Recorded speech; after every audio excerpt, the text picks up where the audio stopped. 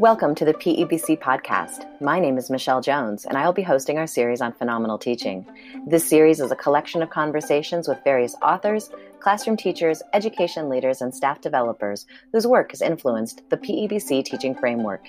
In each episode, we'll explore how the strands of planning, community, workshop, thinking strategies, discourse, and assessment cultivate student agency and understanding for each and every learner. Thank you so much for listening in.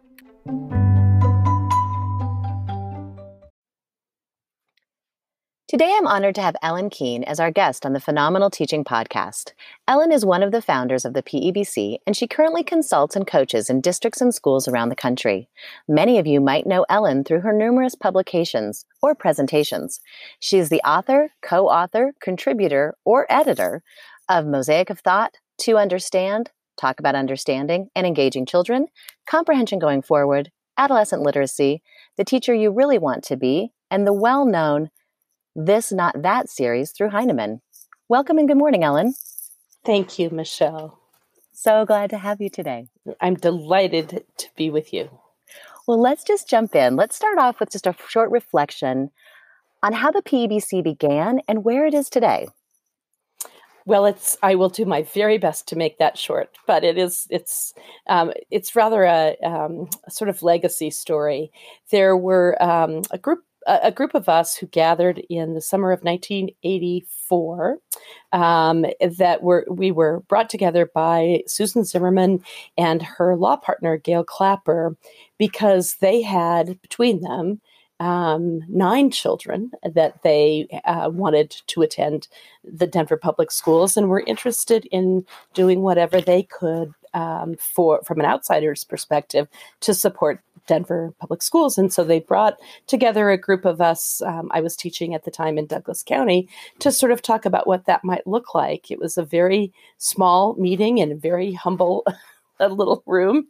And that was really the genesis of the PEBC. It was at that time called Public Education Coalition.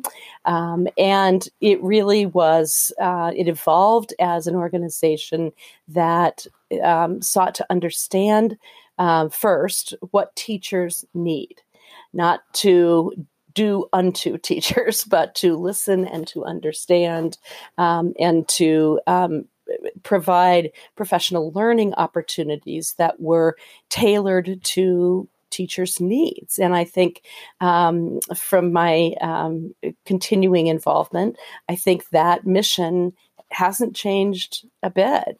It's about understanding what educators, principals, and teachers, coaches and consultants need in their work with children, and then to be very, to differentiate services based on what those needs are. Ellen, thank you so much for that brief history of the PEBC. As you mentioned, the professional learning work continues at the PEBC, and we always strive to meet the needs of teachers and students and districts and systems. One of the questions that drives our work is, how do we teach for agency and understanding? How might you answer that question? Well, I've been immersed, Michelle, as you know, for many years in the research on surrounding that question and its 2 key components, agency and understanding, and have written about that and have read widely others' theoretical writing about agency and understanding. And of course, there is there's no one way to answer that, but I actually would echo, I think, a little bit about what I said about the PEBC's mission, because to teach for agency and understanding means to know each student very, very well. I remember one of our early leaders in this field when the PEC was in its very nascent stage was Dr. Donald Graves from the University of New Hampshire, who has written classic books that most of your listeners will be familiar with. But Don used to say, you have to know 10 things about a child. And he meant about a child's after school or out of school life before you can teach well. And so to me, teaching for agency and understanding is teaching well. And he drove home to us in those early years, and I think it's even more relevant now, that we need to know children very, very well. And that definitely includes their out of school lives. Not to be invasive, but to be able to respond in a differential way, and to be able to help them in their own way develop understanding and agency. So it's a question that has to be answered, I believe, on an individual basis, and that classroom teachers are absolutely the key that unlocks both of those doors to agency and understanding. So in Wendy Ward Hoffer's new book, Phenomenal Teaching, which I know you just recently got your copy of. Great. Yeah. It's gorgeous. And in that particular book, the PEBC teaching framework has been published for the first time in a really public, transparent way. And, I think Wendy just did a really beautiful job of trying to bring the strands of the PEBC teaching framework to life. Go ahead. I agree. No, go ahead. And I was, think about those strands around planning, community, workshop, thinking strategies, discourse, and assessment. Those of us at the PEBC believe that those instructional practices also lead to agency and understanding. So when you think about what you just shared with us about really knowing kids well in order to teach for agency and understanding, and you couple that with instructional strategies, I'm wondering if we can dive into a short conversation about the thinking strategies. You are very well known, of course, in this area for your book with Susan Zimmerman, Mosaic of Thought, and all your additional writing and work in the area of comprehension and thinking strategies. I'm wondering if I can ask you kind of an edgy question today. Sure. How are those strategies, after all these years, still relevant today? And what do they look like and sound like in classrooms when they're being implemented successfully with impact? That's a great question. And it won't surprise you to hear that I think they are still very relevant today.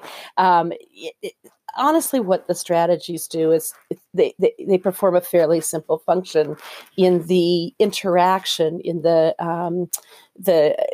sort of joint thinking of children and teachers.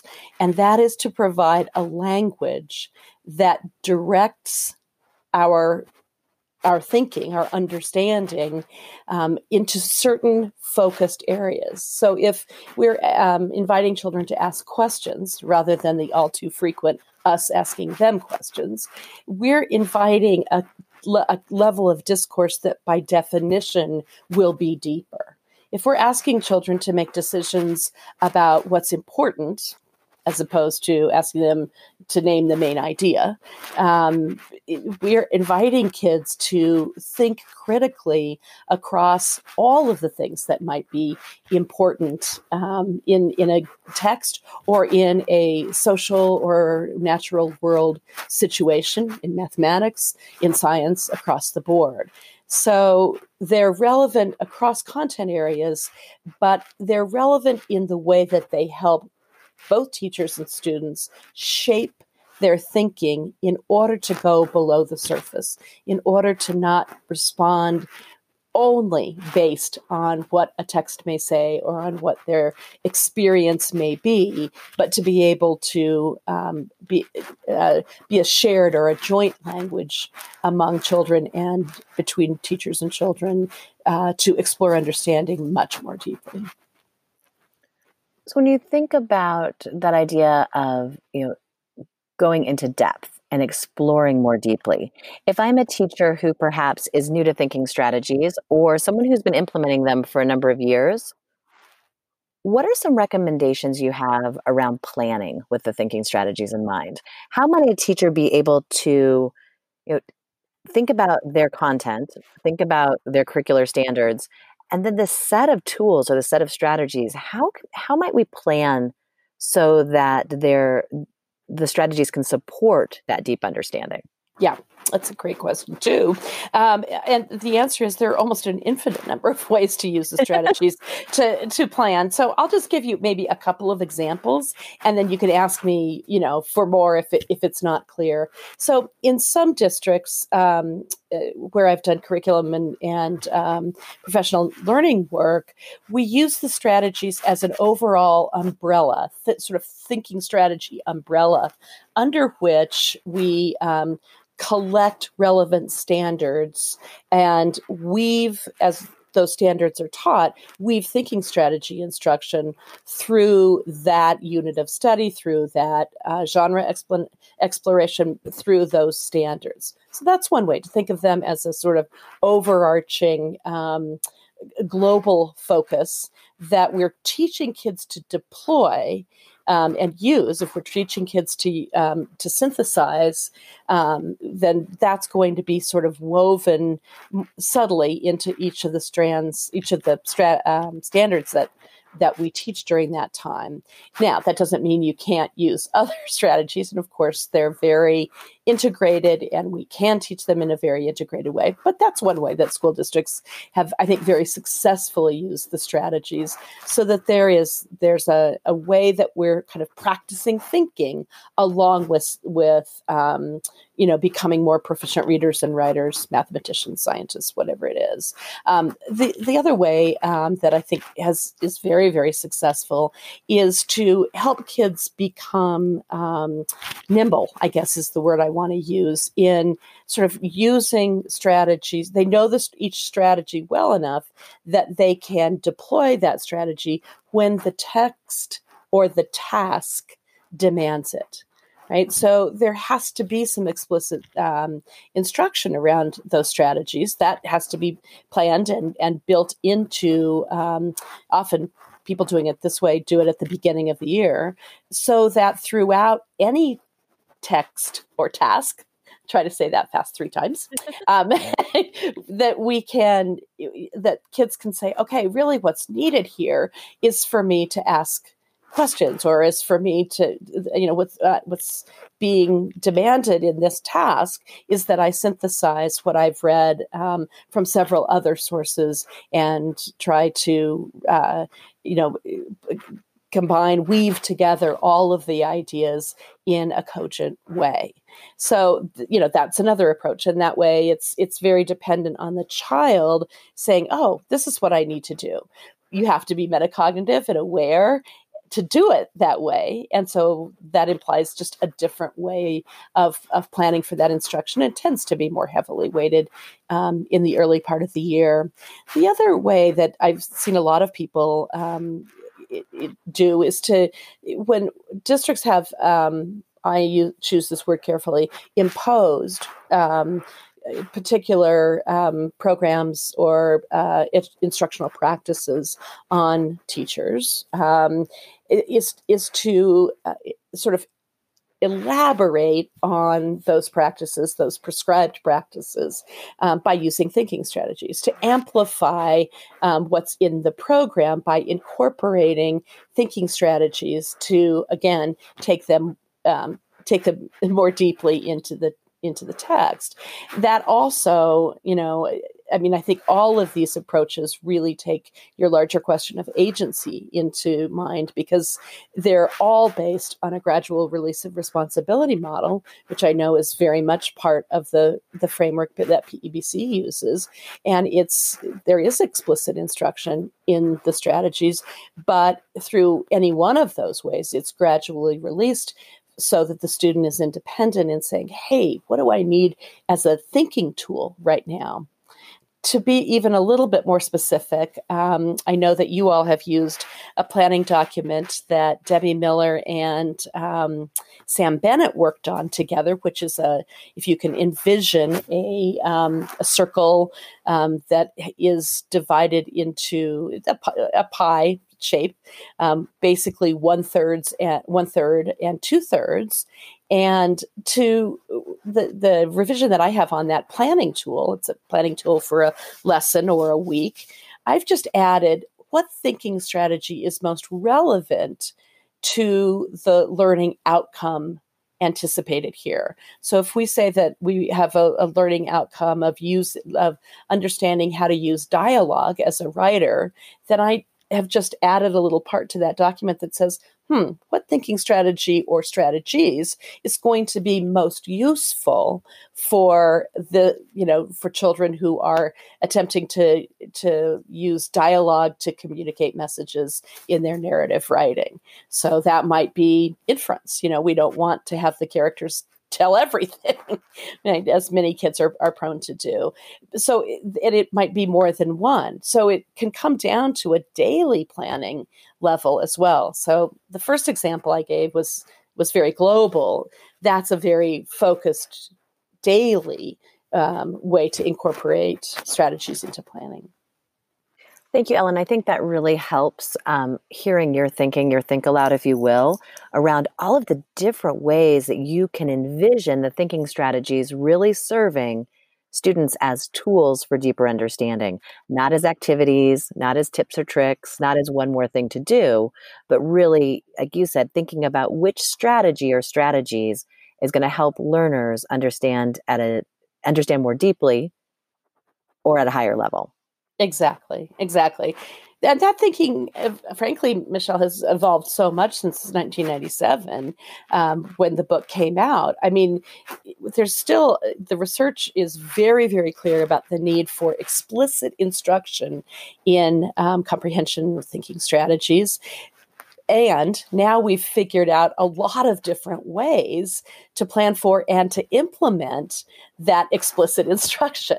It can be done in conferences, it can be done in small groups, it can be done in a very responsive way to what a child is attempting to do as a reader or writer right then in the moment. So I think the flexibility around implementing thinking strategies with children is huge now, quite different from when we first wrote Mosaic. And the tricky part of that is that when we are less planful about it, we do tend to do those sort of tricks and what did you say? Tricks and tips and tricks. Tips. I keep wanting to say eggs, as in the little bug in the mountains. That's not it. We'll have to edit that part out. But it is easy to fall into these sort of, just do this little, I always love the oxymoron, thinking strategy worksheet. Right. It's like, no, that's not how it works. It's about conversation between and among children and teachers. It's very discourse based. It can also really inform the quality of a child's writing, but it's very, very much about using thinking strategies thoughtfully in our discourse with kids and inviting them to do that in their writing. So it's an expressive language tool, really. Thank you so much. I think that gives our listeners just a different perspective and some more depth when we're thinking about thinking strategies, if you will. I know in your work, you travel all around the country. You spend a lot of time in classrooms, side by side with students, side by side with teachers, really thinking about what's working, what could work better, and what kind of changes or revisions do we need to make to our instruction. When you think about that, I'd like you to think globally. When you think about us as a nation, what are we getting right and where do we need to grow? Well, this is going to be quite a long podcast. Probably not what you intended. I hope I can make this simple without making it simplistic. I do think that we need to think about our pedagogical challenges, children's learning challenges, in a far more simple way. And that is getting to know them very well, tailoring our responses with a wide range of teaching strategies that are at a teacher's fingertips and that develop over a career of teaching. So we of course need to provide a lot of professional learning support so that we have a range of approaches, say different ways to go in a conference. But I worry, really worry about the prescriptive nature of the programs, packages, that proliferate now throughout this country, and the lack of trust, I'll be very straightforward here, that is implied when a district or a school purchases a packaged program and tells their teachers to use it with fidelity. You will never and have the same kind of learning outcomes, particularly with respect to agency and depth of understanding, which is the heart of what you're doing. You will never have the kind of student outcomes when you're working through a program that way. It's just not possible. We have to trust that teachers, and we have to invest in the kind of professional learning that takes teachers to the point where they don't need a script, which feels inauthentic in the classroom, and at best can address children's individual needs superficially. So nationally, the discussion between investing into developing teachers' understanding and knowledge and practice is almost lined up in opposition to, I'll say it this way, desperate school district administrators and policymakers who are saying you may use these 6 scientifically based programs, for example, in your state school district or school, none of which have the power to impact children the way a well-timed conversation with a well-informed teacher can do. They will never accomplish that. And I've been in teaching and learning for 39 years. And we have tried this prescriptive approach many, many different ways. And it has always been rejected in the end. And always, no matter how the pendulum swings, we end up with saying that, and many, many studies concur, that a well-informed teacher is irreplaceable, by any kind of a program. And honestly, that's just common sense. We shouldn't even need research to tell us that. And yet we do. So when I think globally, I worry a great deal about how dependent people can become when when programs are foisted upon them. That's just not the kind of professional development we want. Ellen, thank you so much for really elevating, I think, the craft of our profession and the scholarly approach that all teachers take to their work, and the desire that teachers have to be learners and researchers and to continually be improving their instructional strategies with their students. When we think about the work that you've offered our field, you have given us all many, many opportunities to learn, to reflect, to practice, to refine. And, you mentioned you've been in education for 39 years. You're a consummate learner and researcher and writer. So why don't we end today by you sharing us a little bit about what are you working on now? What are you thinking about? What are you give us a little teaser on what we might expect from you in the weeks, months, or years to come that will help us keep growing in our practice. Oh, I'm so excited about this. I'm so excited. I can't even stand it. I love this question because I'm so excited about what I'm working on right now. And this is something that I developed. It's a model for literacy instruction that I developed when I was still in the classroom 145,000 years ago. And it is a model that allows teachers to integrate reading and writing completely, so that instead of 2 different lessons, one for reading, one for writing, the vast majority of the time in this model, which I call the literacy studio, in this model, integration is the norm rather than the exception.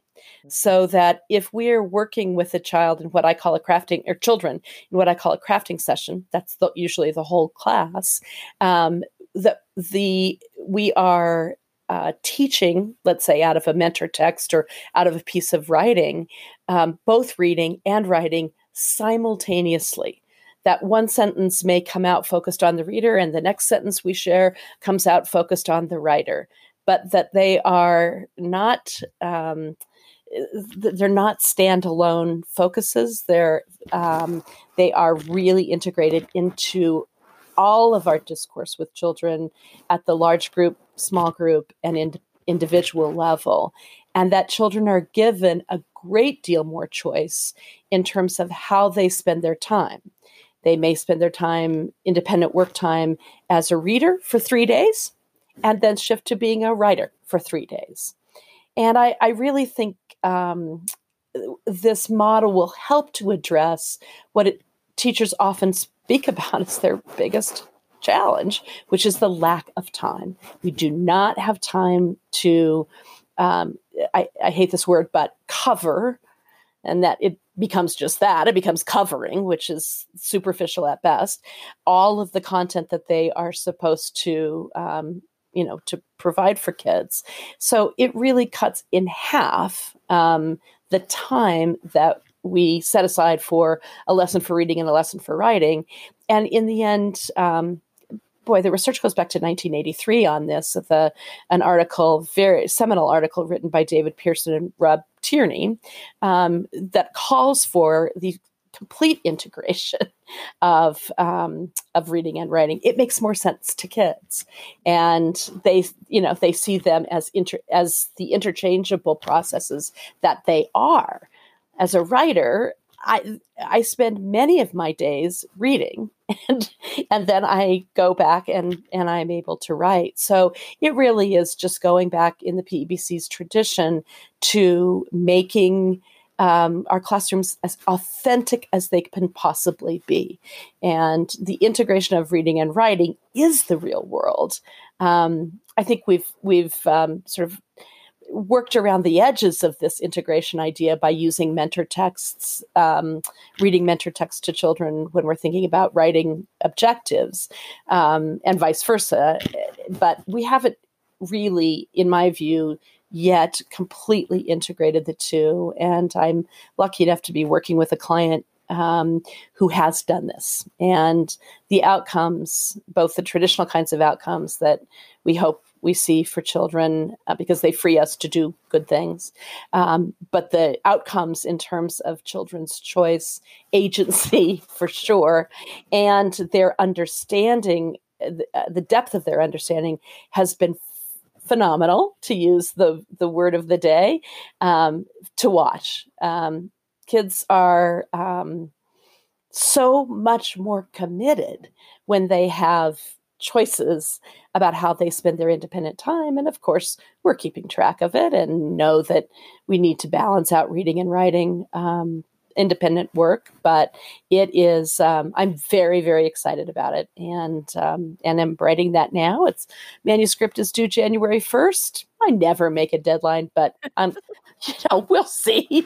I don't know that I've ever made a deadline on any of my writing, but I'll shoot for January 2nd just to keep them guessing. Well, Ellen, thank you so much. And I know welcome. that, as our listeners, as we're wrapping up, everyone's minds are swimming with this idea of a literacy studio and thinking about agency and understanding and an authentic context for thinking strategies and knowing your students. I mean, it all can fit in that structure and that construct. So I know that everyone is rooting for you to make that deadline, not just your editor. And we will look forward to, hearing more about that and reading about that in the near future. Oh, thanks, Michelle. I just want to applaud and really, really promote this book, Phenomenal Teaching. I haven't had it very long, and I haven't dug into it as deeply as I will. But I am so excited and impressed about how you have synthesized so much about great teaching and learning into this extremely practical tool. It's just like the PEBC's work coming to life in these pages, and it's just so usable. So congrats to Wendy, the author, but I know that there are that this reflects the work of the PEBC staff developers for decades. And it is just glorious to see it all in one place. So run, don't walk to buy this book, listeners. I'm very, very excited about it. And the podcast that's going to accompany it. I can't wait to listen to the other people that you're interviewing, Michelle. Ellen, thank you so much. And thank you so much for your time today. You are most welcome. And thank you, all of you. Well, we'll see you soon. Okay. Bye-bye. Bye.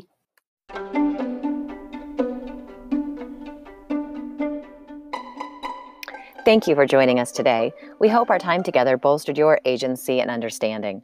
PEBC is headquartered in Denver, Colorado, and works locally and nationally to cultivate agency, equity, and understanding, as described in Wendy Ward Hoffer's newest book, Phenomenal Teaching.